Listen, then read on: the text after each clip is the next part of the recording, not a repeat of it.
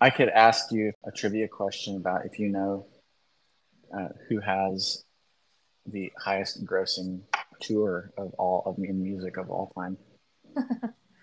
It's not Swift yet, is it? That is correct. It's not. Is it Elton John? It is, but you know who number two is, which is crazy. I never would have thought. Let me think. Uh, it's not U2, is it? No, they're in the top 10, but no. Is it? I know who it is, and you won't guess it, and I it's won't crazy. guess it. Nope. Well, now I don't even want to try. I'll give you a hint, but it's an easy hint. Okay. We just saw this It's act. Ed Sheeran? Number two Really? of all time, including everyone like Rolling Stones, Elton John. Really? Yep, I didn't know Ed had it in him. he is a money machine. Yeah. Okay, we ready to go? Yeah. But Okay. but Swift is set to Oh yeah, surpass everyone. she'll surpass everyone by a mile Yeah. by the Yeah. time it's all over with. Yeah. She's not even halfway through all her dates. That's correct. Yeah, that's wild. Yeah, okay. Good trivia though. That's fine. Okay, you Yeah. ready? Yeah. Good day, listeners. It's my name is Chris King, and I am here with my daughter Maggie King Robinson. Please greet our people. Greetings, people. Hello. That was that's exactly what I was looking for. I'm if anything a rule follower. Me too. People Any, pleaser, if you will. and me too. Anyway, um, our schedule has been a little bit lax lately, so I want to apologize to some of you who are counting on our biweekly schedule. We had various issues, but we're back with another podcast that's a little bit different, and I'm really, really excited to bring it. So let's get to way more important things. And Maggie, you did a lot of editing for a pretty long conversation that I Mm-hmm. had with a guy named Bill Taitano. And Bill, you know, I'm a therapist and I work with a lot of therapists, and we've had therapists on the show before on a podcast, and they help us understand things that have to do with mental health and working through difficult things in life. But and Bill's not a therapist. Bill's a dude. And Bill has a story about dealing with tragedy and how it changed his life and how he has committed his life to being helpful for those who are experiencing the struggle of dealing with suicide or domestic violence, either personally or with family members. He's just kind of made it his life work to help. And Mm-hmm. he's a wonderful dude. And I'm a little curious what your impression was, Maggie, of when because we had to do some editing and kind of working through our conversation. It was just a couple of guys talking, like what Mm-hmm. was your take on our guest Bill? He he seems like the guy you want around when things feel like when everything's bad. Yeah, That's would be my like overarching opinion. Like that's just the way obviously in the things he's done for sure. I mean that yeah, is a given, but yeah, the way yeah. he speaks of people and the work he does is it's just super apparent that that's the thing for him. Like that's why he's here. That's what gives him energy, what he was made to do, I feel like. And hearing somebody talk about that thing for them, regardless of what it is always a powerful situation. So I really enjoyed the listen, and the edit, not so much, but I did enjoy the listen. Well, and so this is important for all of you who are listening to know. Like, I would warn you, like that Bill's story does include.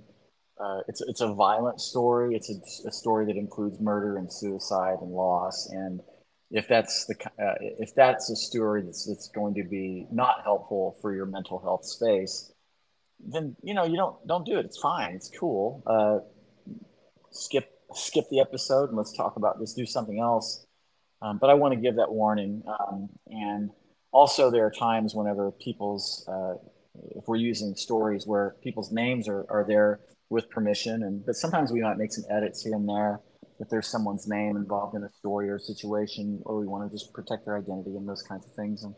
And we've not done any of that so far, but we are doing that now. And so we want to make people aware of that, that we will go to great lengths to protect identities and to protect privacy. But Bill's story is a public one, and it's one that he wants shared. And I want to share it. I want to, as we said, we wanted to have some fun in the conversation, and more importantly, bring something helpful into the world. So without further ado, I want to get this thing going. Maggie, you ready to get it going? Ready to get it going. Because we've been, dorking around here for a while. And yeah. It's time to get it going. It's time to get it going. We're good at that, but we're also good at getting it going. Absolutely. Do you want to get it going? More than anything, I've been waiting for you to ask. Hi guys, my name is Chris King, and I'm a licensed therapist. And today I am stuck in my head. That's right, and Gus. So let's do this. Let's go. That's right. Let's go.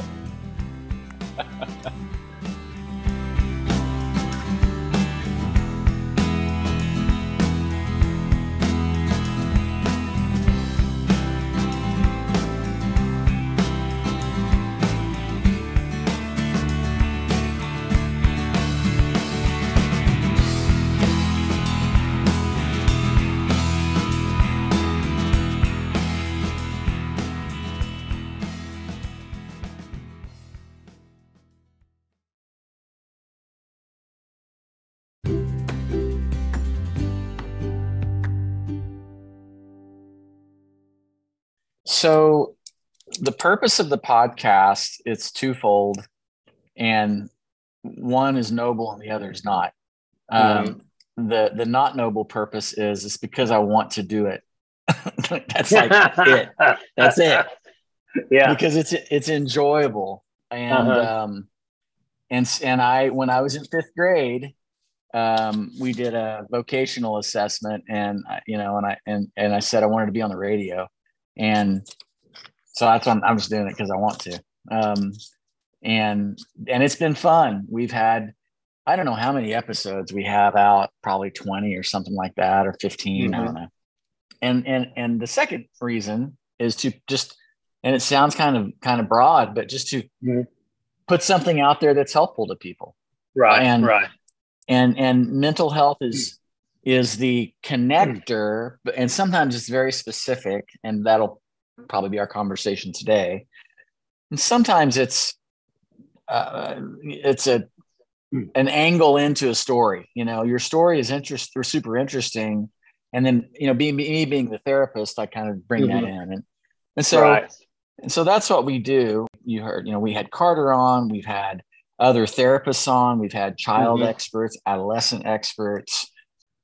So we've just had a wide variety of conversations, and I thought of you, and I appreciate you being able at a short notice. So sometimes those are the best, if it's not rehearsed and you're just talking from the heart, that usually works the best. Well, that's why you and I are kindred spirits, and like but I see that in you and recognize the value of authenticity and vulnerability being a high-priced item. It's not just a personality style. Like it serves great purpose for us to just to be ourselves and tell the truth. Absolutely. And I know you believe that. So that's another reason why I want to talk. Hey guys, welcome to Stuck in My Head with Chris King. I want to give a big shout out to our co-host, Allison Myers, who is not with us. She is out with family in California. We love you. But Allison's mom, Judy, we expect you to still be listening. So it's going to be me flying solo today with our guest. And our guest is an esteemed guest. And he has been a friend of mine for not a real long time. I would say for the last 3 or 4 years, maybe. Bill, does that sound about right? Right. About 2019. Yeah, there you go. Yeah, and Yeah. COVID makes all that time seem weird. Right. Yeah. So our guest today is Bill Taitano, and I met Bill. I mean, there's some various ways in which I've come into contact with Bill, but we'll for sure this was the one that's our point of reference would be. And some of you might have listened to a podcast that we put out not very long ago with a young fellow named Carter Newcomb. And Bill was one of several people that connected with Carter, and Bill, because of his story and his circumstances in life, came together with a group of cyclists and put together a group called Team Suicide Prevention, and advocated for increased awareness to prevent suicides, for helping victims' families, for doing just kind of being there and creating events and awareness and media presence, conversations, one-on-ones, and doing a good thing. And it was incredibly inspiring to me, and it's been great to get to know you. And every time I see you at an event, you brighten my day, because I didn't know you until this stage of your life and this stage of my life, but I know what you stand for, and it gives me energy. And so our conversation today is going to be focused around some of the events in Bill's life. He has a story that's a public story. And I've said this before, we'll never use the stories of anyone that we ever work with in our practice, obviously, because their confidentiality is a sacred trust. But there are several people in our lives in other contexts that have said, my story, my challenge, the things that have happened to me or that I've been a part of, people need to know about it so that maybe it can be helpful in the world. And so I've seen Bill do this. And so, and Bill's also a pretty badass cyclist as well, of which I just kind of sit back and watch as I'm generally out of shape all the time. So Bill, welcome. Can you tell us a little bit about maybe what led you to me, like what got you to Team Suicide Prevention? We can get into your story, but tell us a little bit about yourself, kind of where you come from and what your context is. Tell us. Okay. So I was actually born on the island of Guam, and my mother was Guamanian. Her father was white. He was a Marine Corps sergeant stationed on Guam, and married my grandmother. And so that's how our generation started, was on the island of Guam. Now, my birth father was from the Philippines.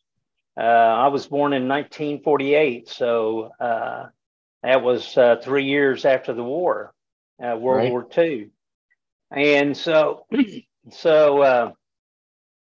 my birth father left me when I was 3 years old. He went back to the Philippines, and I don't know anything about him. I tried to do some DNA testings, but it just kind of leads to dead ends. And that's okay, that's fine. So we traveled from the island of Guam. My mother married a guy named Lee Wormington.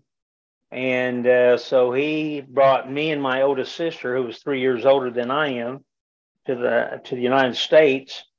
And so we traveled all over the different parts of the United States. He was in the concrete construction business.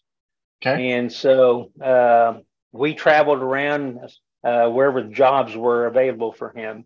I settled mostly in Oklahoma City, but we had traveled all over the United States, but Oklahoma City became kind of my stomping grounds, and that's where I went to high school and attended college and Where'd you worked. Go? Where'd you go to school? I went to Central State when it was just a college before it became a university.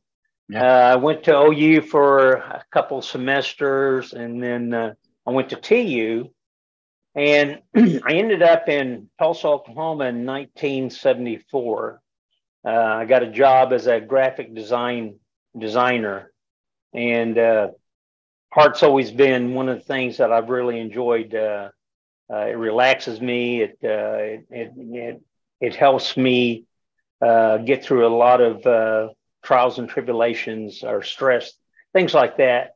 And so I used to paint, draw, do pottery, a little bit of everything. I started working for Oklahoma Natural Gas in 1968 in Oklahoma City, transferred to Tulsa in 1974, and have been in Tulsa ever since. I have two daughters. One is deceased, and I'll get to that later.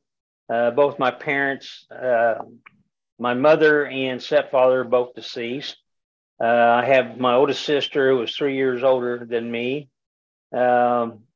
She was an alcoholic, and she died from complications from alcoholism. And that was quite a tragedy. It was an eye opener for me. I myself had experienced drugs and alcohol clear back in the mid 80s. And in 1988, I was 40 years old, and I decided to make a difference and make some changes in my life. And so I traded all that stuff for health and fitness. And so that's where I'm at right now. I was a 3-pack-a-day smoker. I did cocaine, crank, smoked pot, you name it, I did it. And but I don't do it now, you know. And I'm thankful for that because it's led me to a better place in my life. All these years, you know, I've always been interested in sports. I started out as a wrestler in high school and got into playing tennis, and proceeded tennis when I moved to Tulsa and played competitive tennis. And then I got into running. And so when I made my life change at age 40, that's when I started doing. I weighed 230 pounds. Did you just quit substances cold turkey? Did you get any kind of treatment or anything like that? Or? I did not. I just went totally cold turkey, Chris. And let me tell you, I probably came closer to dying at that time because just the coming off of all those drugs at one time. I mean, I was in the bathroom. I had the shakes. I had taken off work for, about 3 weeks. Wow. To drive myself out. Right. And one of the guys that worked for me, I had called him and I said, "Hey, buddy," I said, "every once in a while, come over at my house and bang on the door, make sure I'm alive. If I don't answer, come to the door and save me, you know." Get me to the hospital or whatever, but I'm going to try and do this on my own. And I did. Wow. You know, I got through the DTs. I watched the walls melt, all that stuff. And so, you know, I'm thankful to be alive, you know, right now and be able to tell this story, because a lot of the guys that I knew back then, they're dead because of their substance abuse. And so I decided that health and fitness was just going to be a part routine of my life. And it has been, even at age 75. And so what happened to me, one of the tragedies that happened to me was the death of my daughter in 2016. My beautiful daughter, Celeste, which, let me go back a little bit. And the reason I quit doing all those drugs was because I made a promise and commitment to her that I was no longer going to do any of this, because I'd found some pot in her purse. And at that time, we were at a family reunion, and I took her out in the lake in the middle of, you know, my boat. And I said, "All right, so you got pot in your purse. What do you got to say about that, Celeste?" And she goes, "Well, Dad, it's your pot." And, you know, I was busted, you know, right there. It was like that TV commercial, right? Remember that TV commercial? Absolutely. Yeah. And so, I said, okay, what's it going to take for you not to do this? And she says, you quit, I quit. Mm. And that's when I stopped, 1988, right then. I just turned 40. And it was like, okay, now time to make changes in my body and my mind and my health. Mm. And so Yeah. Yeah. that happened immediately. I started losing weight, got into running, and within 3 months, I ran my first 5K. Within 5 months, I ran my first half marathon. Within 6 months, I ran my first marathon. Holy moly. And I've never looked back. I got into cycling, and that's just kind of been my forte. But kind of going back to Celeste, the tragedy is what made me do what I'm doing today. Her death, my daughter Celeste died. She was a victim of a murder suicide. Her soon-to-be ex-husband, they had just, I think he had just got served his papers for the divorce. They were on the island of Kauai, and going back a little bit, her husband was a millionaire. He had invested and made a lot of money in the insurance business, and he was one of these kind of guys that just gloated. And I think money was his Achilles heel. Yeah. Because without it, he didn't feel like he was anything or anybody. And so what happened was he made all these millions of dollars, and then all of a sudden they decided to go move to the island of Kauai. And which, that's a great plan, but what happened was he decided to become a day trader. And he started using day trading to try and supplement his income and make more money. Well, long story short, he traded all of his money away. Yeah. And so when he did that, he went downhill, and he went downhill fast.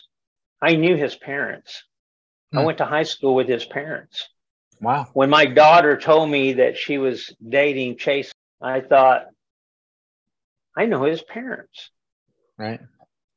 I know his dad. His dad and I were wrestled together in high school. We took art classes together. I knew his mother. His mother was just a sweetheart of a woman, but committed suicide when Chase was 16 years old. Oh my. And so when Chase started acting up and having all these issues, jealousy, possessiveness, controlling behaviors. He was always quick to want to get involved and be in control of everything. He always wanted to isolate my daughter away from me. He was always blaming others for his problems. All these traits of someone that demonstrates, possessiveness, and almost to a point that he was hard to get along with. I just I didn't ignore it, but I allowed it to happen because I felt compassion for him because of what his mother went through, and what he was going through with it, with the death of his mom. And so at that time, I didn't know what all the behavior symptoms were, all I was a guy having fun and riding his bike and enjoying life. And all of a sudden, this guy calls me and he says, "Hey, Bill, I'm in a really bad way. I've lost my home. I've lost my money. I've lost my wife. I'm lost myself. And I'm just in a really bad mental way." And I said, well, Chase, there are programs out there. There's outreach centers that you can call and get a hold of that can help you. And I said, but you got to take that step, and they're just a call away. Well, Chris, had I known then what I know now, I would have been the one making the calls for him. Well, I would have been on that phone, calling these folks and going, hey, I got a son-in-law that's in trouble and needs help, So long story short. But you could have never obviously have known that it was because it was as volatile as it was, right? Yeah. Absolutely. And the interesting thing about it, he always kept my daughter up on a pedestal.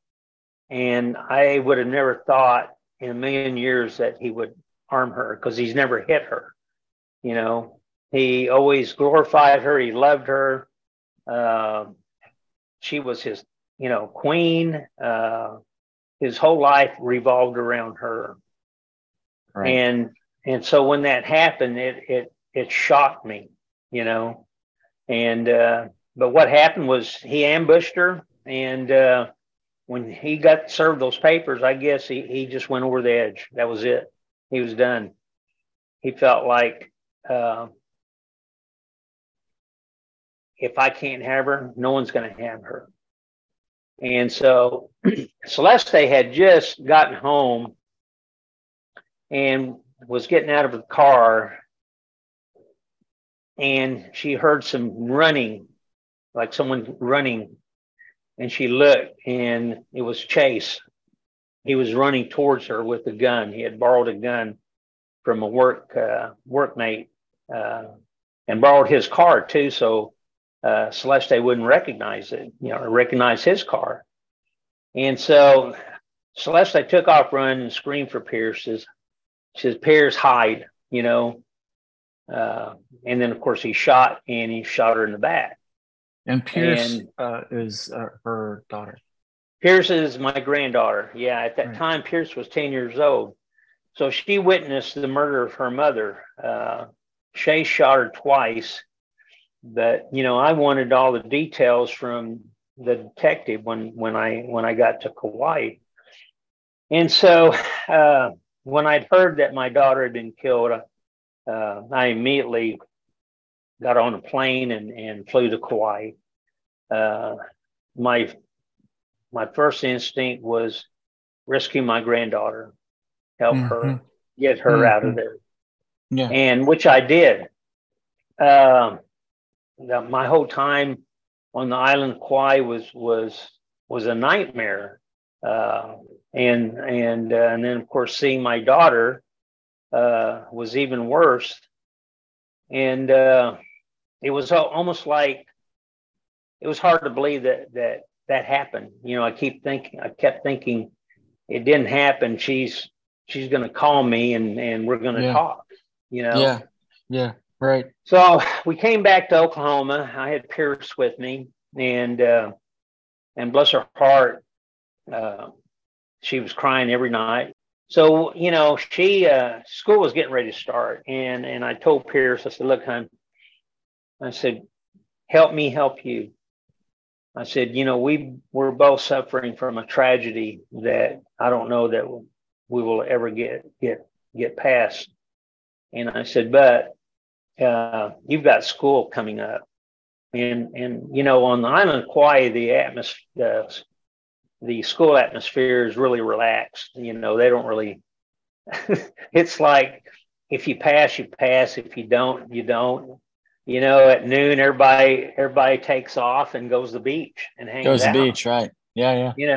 The family joins them at the beach. So half the day is at school, the other half is playing in the beach.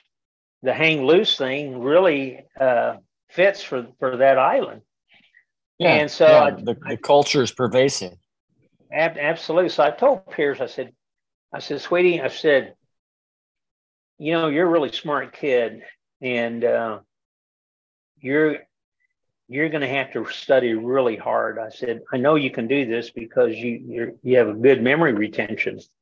And she did. I mean, she could recite songs. I mean, she could sing it word for word, any song that was on the radio. And she put on little skits with her friends doing hula dances and all the hand movements and stuff like that. Yeah. Right. And so she was really good at that. So anyway, she went to school, and I had talked to her teachers, and I said, listen, let me tell you what's happened to my granddaughter. And of course, by the time I got through talking to them, they were all crying, Well, sure. Absolutely. But you know what? Pierce got the best attention ever. And within 3 months, she was on the honor roll. Just like that. I mean, every day I'd come home and she'd be on the table reading and studying all night long, and getting up early in the morning, reading and studying. She's been so much help for me, and she's grown. Oh my gosh. I mean, Pierce is as tall as I am now, and she chauffeurs me around because she's 16 now. So she drives me around. So, well, she keeps growing and you keep shrinking. That's going to, well, exactly. And that's exactly what's happening is I'm shrinking, And so anyway, that's my story about what happened in 2016. Well, in 2018, a friend of mine asked me to join a race team to go do Race Across America. And I said, oh, that sounds like fun. And I said, is there a reason or a cause behind what you're doing? And he goes, oh, yeah. He says, it's about mental health awareness. And I go, yeah, I like that. Because of my daughter's death, I thought, you know what? That's something that needs to be brought to attention to everybody, mental health awareness. And I said, I'm in. We were supposed to race in 2019. It just didn't happen. For different reasons, it just wasn't organized, and I knew it wasn't going to happen. And so I quit the team, and I decided that I was going to form my own team, which I did. And I had some help from a lot of good friends of mine. And I started handpicking people to be on the race team. And so our plan was to race in 2020. Well, COVID hit, and yeah, right. And you know what? And that was a blessing in disguise because we weren't ready. We weren't financially ready at that point. We still needed to get and create more sponsorship. 2019, we got our team together. 2021, everybody was pulling hard, working hard to get sponsorships and raise funds. And we ended up raising right around $95,000. Wow. And and of course, with that said, that race itself, when you look at, we had 8 team members racing. It was a co-ed team, and then we had 8 crew members. So we had 16 people.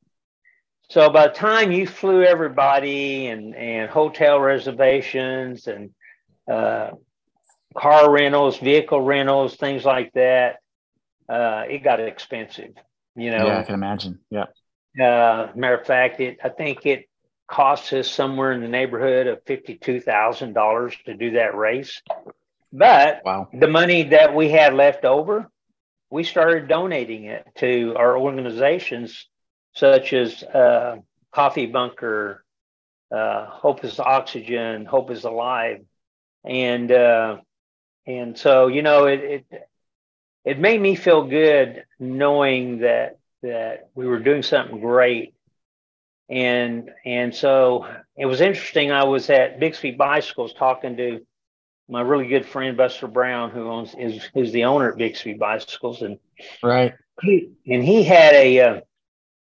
had a teammate, a young lady, that committed suicide, and that was in 2020. And that's where he and I actually started working together, because Team Suicide Prevention was there, and he hosted a ride in memory of her. And I think there was somewhere in the neighborhood of $5,000 or $8,000 raised that day. And so we handed that money over to Linda Pulver, who is the founder of Hope is Oxygen. Hope is Oxygen is an organization, it's a nonprofit organization that works with people who have lost loved ones. They build a hope box. It's really unique. And that hope box just gives meaning and spirit to someone's heart that's broken, you know.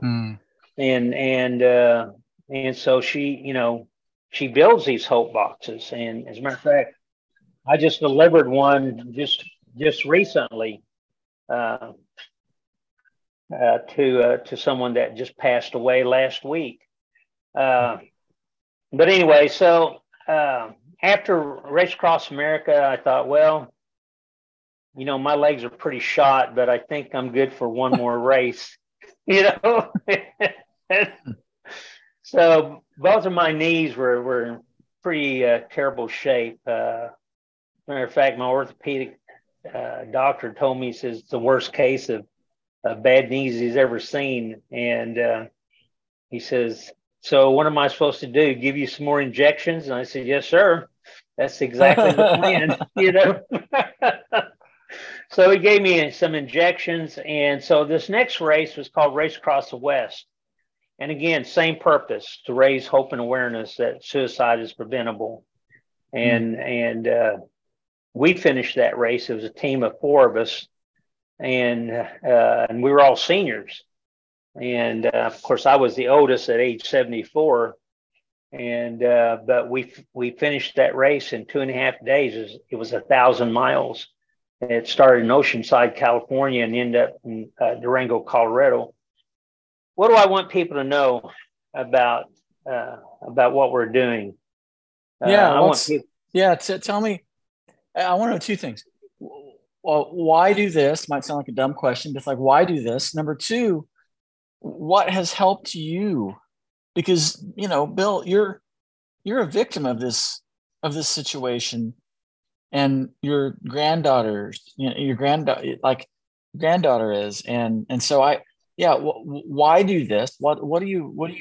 Why? What's the purpose? And then, which I know again might sound like a dumb question. And then the other thing, like, what is helping you? Because when you said 2016, I'm like, oh yeah. It actually wasn't that long ago. Yeah. Well, you know, Chris, I didn't have time to have a breakdown, to have a mental breakdown. Yeah. My concern was my granddaughter and her mental health. So, you know, I knew that we had to do something, and we had to do it fast. All those feelings don't go away.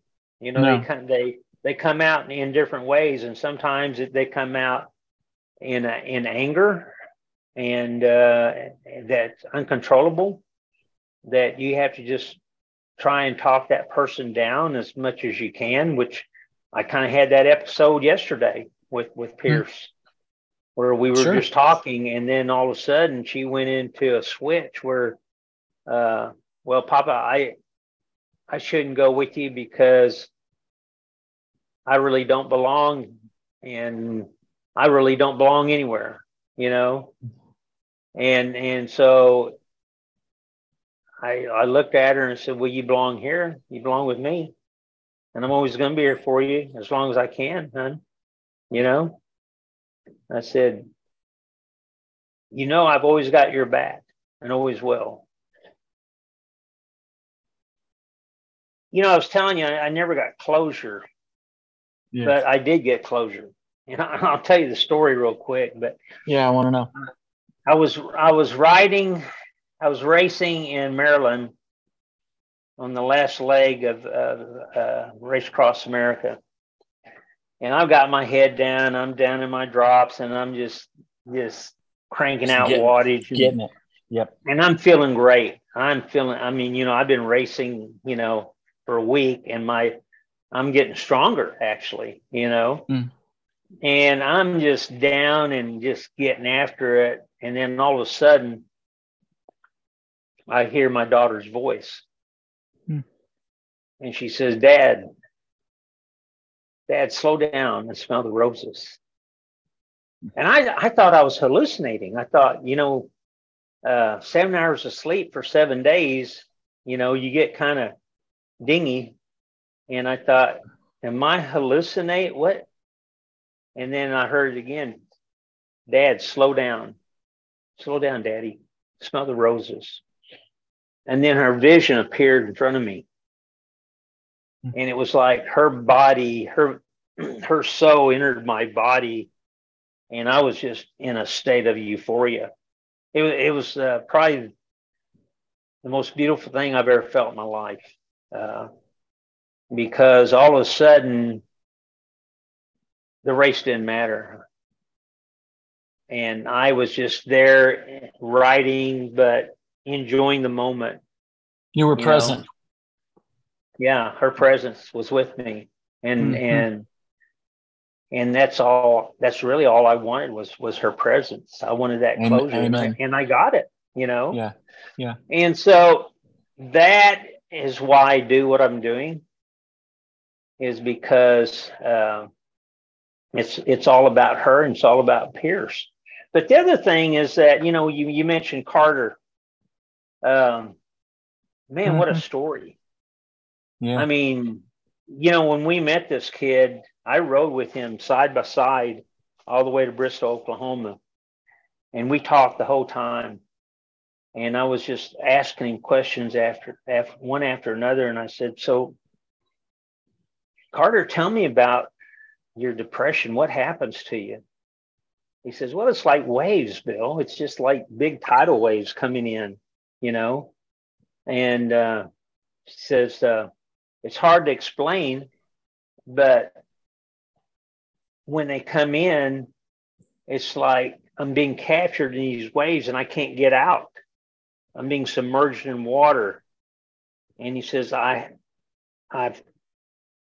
if someone tries to help me, I end up fighting with them. And he says, so what I have to do is just relax and let the waves go back out to the sea. And then I can start thinking again. And it's like, I've never heard that before, but that's how he felt. So, everybody feels totally different, And so anyway, seeing him where he's at now, because he went through a full circle. Right. He went from Midland, Michigan to Oklahoma, got his bike completely refixed and built, left there and started off to California. And we made Carter an honorary member of Team Suicide Prevention and gave him a jersey to wear. And so Charlotte and I decided that we were going to stay in contact with him because I had his phone number. And I'd call him up and I go, how you doing, buddy? And he goes, well, I'm just plugging along, Bill. You know how it is. But you know what? Man, this country is beautiful. I go, you know what? Isn't that worth living for? Just seeing all that? And he goes, oh, absolutely. I said, are you taking any pictures? He goes, you know what? I'm not, because all the pictures that I see are in my mind. I go, how cool is that? How cool is that? He has his eyes open, right? Yeah. Yeah. So, we found places for him to stay all the way to California. Charlotte would look up all these places, and then she'd give me these phone numbers and a contact person. I'd give him a call and I said, hey, my name's Bill Taitano. I'm from Team Suicide Prevention. One of our team members is going to be coming through your town. I was wondering if you had a place available for him to stay. And what would be even better is if you had a place for him to shower and clean up, and if you could afford him a meal, that would even be better, And it's interesting because we always got someone to help him, and it was just a simple phone call, coming from the heart, Yeah. We didn't have a made up skit or anything like that. It was just me talking to you like we're talking right now. Right. And so he gets to California. He's on this hike. he gets back to Midland, Michigan. His dad, who is a surgeon, you know, really nice guy. I've met him, and as a matter of fact, he was in Tulsa when Carter did Ironman Tulsa. And so I hung out with his dad, and I know his mother, and she's a sweetheart of a lady. There was nothing wrong with his family life. It was just him. He was battling his own demons. So he's in Midland, Michigan. All of a sudden, I get a call. And so I've always told all my young people to call me Papa Kula. That's a Hawaiian name for the elder, you know, the family elder. And so he calls me, he says, Papa Kula. And I go, hey, Carter. He goes, I'm in a bad way. He says, I'm back to where I was, and it's not good. I don't feel like I belong. I'm ready to end it. I can't do this. I can't take this anymore. And I said, don't do anything until you hear from me. Don't make any decisions. Keep your head up, you know, think about what you've done, you know, and we're going to do something about this. So I called Cope. They sent someone there to help him immediately, you know. And so, you know, I believe in that, you know, it does work. And so they sent someone to help him and work with him. I called Mike Gillian. I said, Mike, we got a problem. We got an issue here. We got to get Carter away from Midland, Michigan. He says, you think we ought to bring him to Oklahoma? And I said, absolutely. Bring him to Tulsa. So we did. You know, we got him to Tulsa. We got him a job with Bixby Bicycles, working as a mechanic. Today, he's the co-owner of City Cycles, the shop that repaired his bike for free. Yeah, I know, right? Isn't that crazy? Nuts. It's nuts. Yeah. So, you know, those stories like that, and I won't go through all of them, but one of my members, she calls me and she says, I don't want to live anymore. And I go, where are you? She goes, in my condo. I go, where's your condo? She goes, well, you know those 3-story condos? I go, yeah, I know exactly where they're at. I'm 150 yards from you. We're having an event right now. It's called Out of the Darkness Walk. It's about suicide prevention. I need you to come see me. Can you do that? And she goes, well, I'm afraid to. And she'd been in a really abusive relationship. This guy had beaten her up so bad that he not just beat her up physically, but he beat her up mentally to the point where she didn't want to live anymore. And she'd been hospitalized, I don't know, 3 or 4 times. So today, she's always got a big smile on her face. She's living life. She's having fun. And, you know, just her smile means everything to me, you know, because, you know, we've worked hard trying to get her where she needs to be, you know, to let her know that it's okay, you know, to feel these pains. It's okay to talk about it. And it's okay for you to cry whenever you want to. And I'm there to support you any way I can, you know, and I mean that to the bottom of my heart, you know, and I think that's why this is so important to me, is because every episode, everything that goes on becomes a part of me. That's my goal, is to continue this for as long as I can. I need a young predecessor. You know anybody? Yeah, I know a few. I have a couple of questions for you. Sure. Well, okay, you're not a licensed mental health professional. You're a dude. You're a guy who has gone through unspeakable tragedy. And I'm a little curious. You do not seem compelled to try to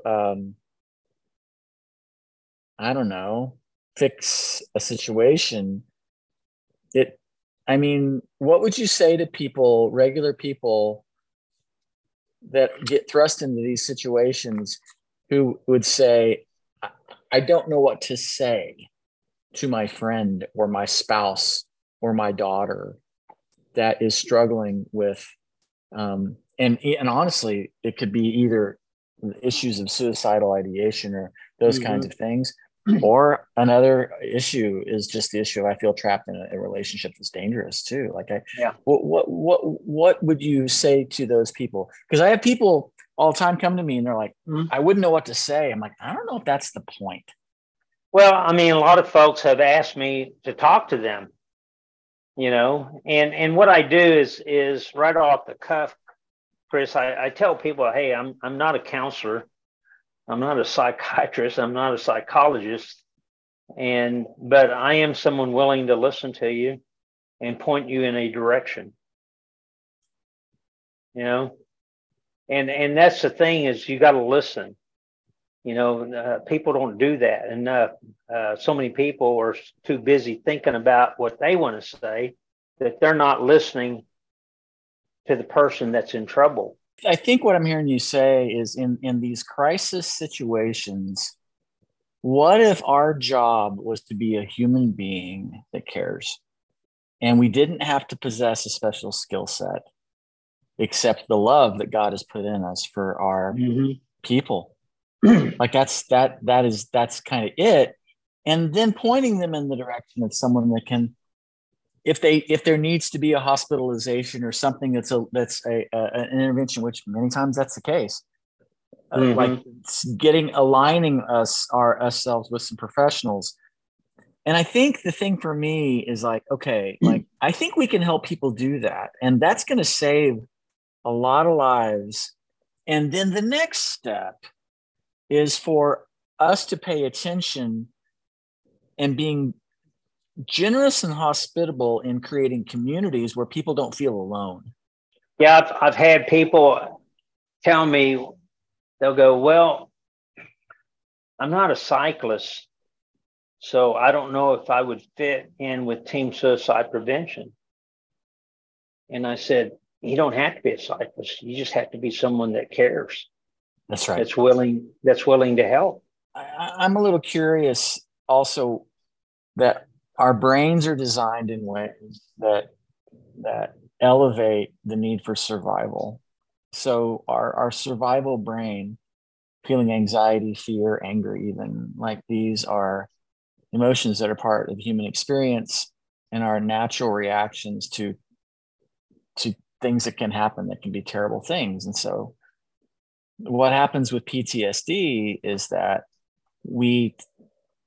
our worst case scenarios are so traumatic and shocking and visceral and terrible that our brain then kind of takes anything that smells like or feels like it might be dangerous or bad or even conflict, you know, like you talked about anger just coming out of nowhere with your granddaughter, and it adopts that. And so we get involved. Our brain just kind of stays in a fight, flight, or freeze mode, like for many folks for their lives.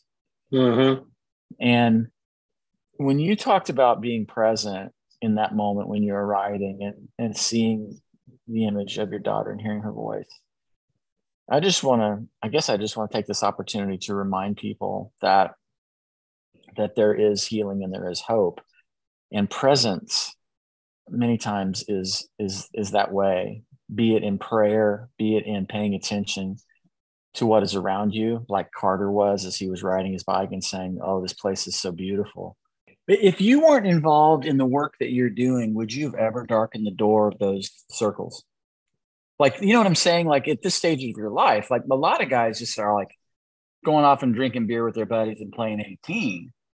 And what you have chosen to do as a result of the tragedy and as a result of that inner calling, that need to turn something unspeakable into something that could maybe save a life, is that you're having exposure to groups of people in housing projects and cycling clubs on the side of the road. And this is the thing that I hear you said that I'm like, this is what I want, a piece of what I want people to get today is, you know, guy starts up a conversation with you and you're not like, yeah, that's nice, but I mean, good luck, but I got to be someplace. No, you said, you mind me asking what's going on? And you don't, it's not even really costing you anything except your time. And like, you're making a difference. It's just a big deal, Bill. It's inspiring. And I know you would say, well, I'm no better than anybody else. And by the way, I would agree. I'm just saying, I'm kind of joking because like I kind of put my pants on crooked, because my legs are so jacked up. But, right. But here's the thing, though. You and I, we are as important as everyone else, and so taking pride and taking opportunities to see a responsibility to help our fellow man. Let me tell you something. Like, and those of you, our friends who are listening to us today. Like when you've been tempted to do the right thing and reach out and hear someone, or if you have someone that's in danger or in trouble, like what if we actually ask the question, how you doing? Right? How you doing? I want to know. And I don't know if I can fix, I'm probably not going to fix anything, but would it be helpful if I just heard you? Well, since, I guess past 6 months, I've probably recruited 30 people into my organization because I've had folks just go, I want to be part of what you're doing. And I'm going, oh, that's awesome. Thank you. That would be great. Right. Yeah. Because there's a lot to it and there's a lot of work. And if you're willing to work and help, you know what? Your rewards are going to be even better. Because when you see someone that was willing to kill themselves and now they're smiling and laughing and having a good time, man, that means more to me than $100,000. Of course, I could use $100,000, but you know what? If there was a difference of saving someone's life, I'd save someone's life. Oh, absolutely. Yeah. Money's just money. Yeah. Yeah. And we're not taking any of it with us. So, right. Hey, how can people reach you? Is there an email or an organization contact if they want to contribute or volunteer or whatever? Sure. They can reach me through our website, www.teamsuicideprevention.com. Usually, if you just look up teamsuicideprevention.com, it will take you right to our webpage. And the administrator for our team is a really good close friend of mine, Craig Jackson, and he's just done a wonderful job on our. Craig, you know Craig? Well, I know of Craig, and I've had interactions with Craig, and he doesn't know me. I'm pretty sure. I mean, some people know my name, because I sponsor stuff and whatever. But like, Craig's freaking warrior. That guy. He is. Holy moly! Yeah, I have peeled him off a bicycle saddle, not just at Race Across America, but Race Across the West. It's the only guy I know that gives 150% into what he's doing. I mean, he just goes full all out. You don't have to worry about Craig because he's not going to be the slacker. He's not going to be the weak link. No. He's going to give it all he's got, and that's what he's doing. With our cause, and you can see his handiwork when you pull up our website. But good. I had Craig, Joel Cantor, very good friend of mine. Tim Whiteside, probably the guy that's on our team that I've known the longest. Tim and I basically grew up together and into running and into cycling, and these are all really good people. You ever need someone to have your back, those are the guys that will do it, those three, Well, and so we need to have those kinds of people in our life. And if we don't, it's important for us to go to places where it seems like those people hang out. Exactly. And a team suicide prevention, like that would probably be made up with good folk, right? So if you don't have your people, show up to something like that, and there's a pretty good chance you're going to make a couple friends, and they're going to be the right kind of people. You know what I mean? want to show you this real quick. You see that? Can you see that? I'm looking at a raffle for suicide prevention, $5 per ticket. It looks like a bike raffle that you guys are doing. Exactly. So we're raffling this bike off, and it's $5 a raffle. And all they got to do is call Bixby Bicycles. The bike is right there. Or they can actually go to bixbybicycles.com/products raffle tickets to support Team Suicide Prevention. And they can easily donate $5 there. And this bike is a Denago e-bike. It's about a $2,000 bicycle. Oh, so awesome. And this is part of the way of us raising money, is doing stuff like that. And that was actually donated by Buster Brown himself. And so you talk about a buddy that is so dear to what we're doing and working so hard and diligently to make everything that we do happen. He's the guy. I mean, I can't say enough about this guy. And there's so many people in our organization that I can just tell you I love them, because they're good people and they're good friends. And I love being surrounded with those folks. No, you want that. Let's use this as a quick opportunity to also encourage our people that listen to us to frequent Buster's shop in Bixby, and then also Carter and the guys at City over in Jenks, wherever it is that you live. Like, let's support what these guys are doing. We know how to get a hold of you. I just want to tell you thank you for your generous time tonight. We'll put together something to put out there to people, and the goal is, as usual, like, have a helpful conversation, and enjoy ourselves. And if anyone can get more out of this, if you are struggling, if you have a family member or a loved one who is struggling, like, talk about it and get help. Dial 988. If you need to get a hold of Divis, if someone is in danger, call them. But don't remain silent, whether it's you or your loved one. Like, say something. Your life matters.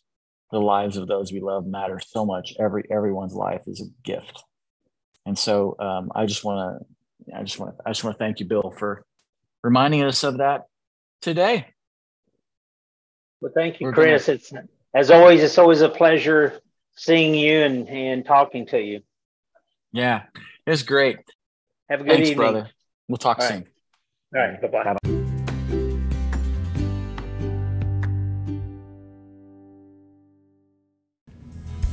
Well, my friends, that'll do it. I want to thank our guests. And here for the closer, I want to make sure and thank the most important people who make this thing happen every time. Maggie King takes care of our production, editing, promotion. She gets the podcast out there, and I'm so appreciative of the work that she does. Allison Myers, your guest host, you've been assigned that duty. You've been assigned the duty of being my friend for many years. God help you. Team at Chris King Counseling. We have a group of therapists and folks in our office and people that are making it happen day in and day out, doing a great job for the clients that are seeking relational mental health care. We love our people. We want to make a difference in their lives, and I'm so proud of the people that I work with. Lastly, emotional support dogs, Rocky, Hank, and honorary support grand dog, Gus. And we look forward to seeing you next time. Please remember, you've got what it takes, and be good. Thanks.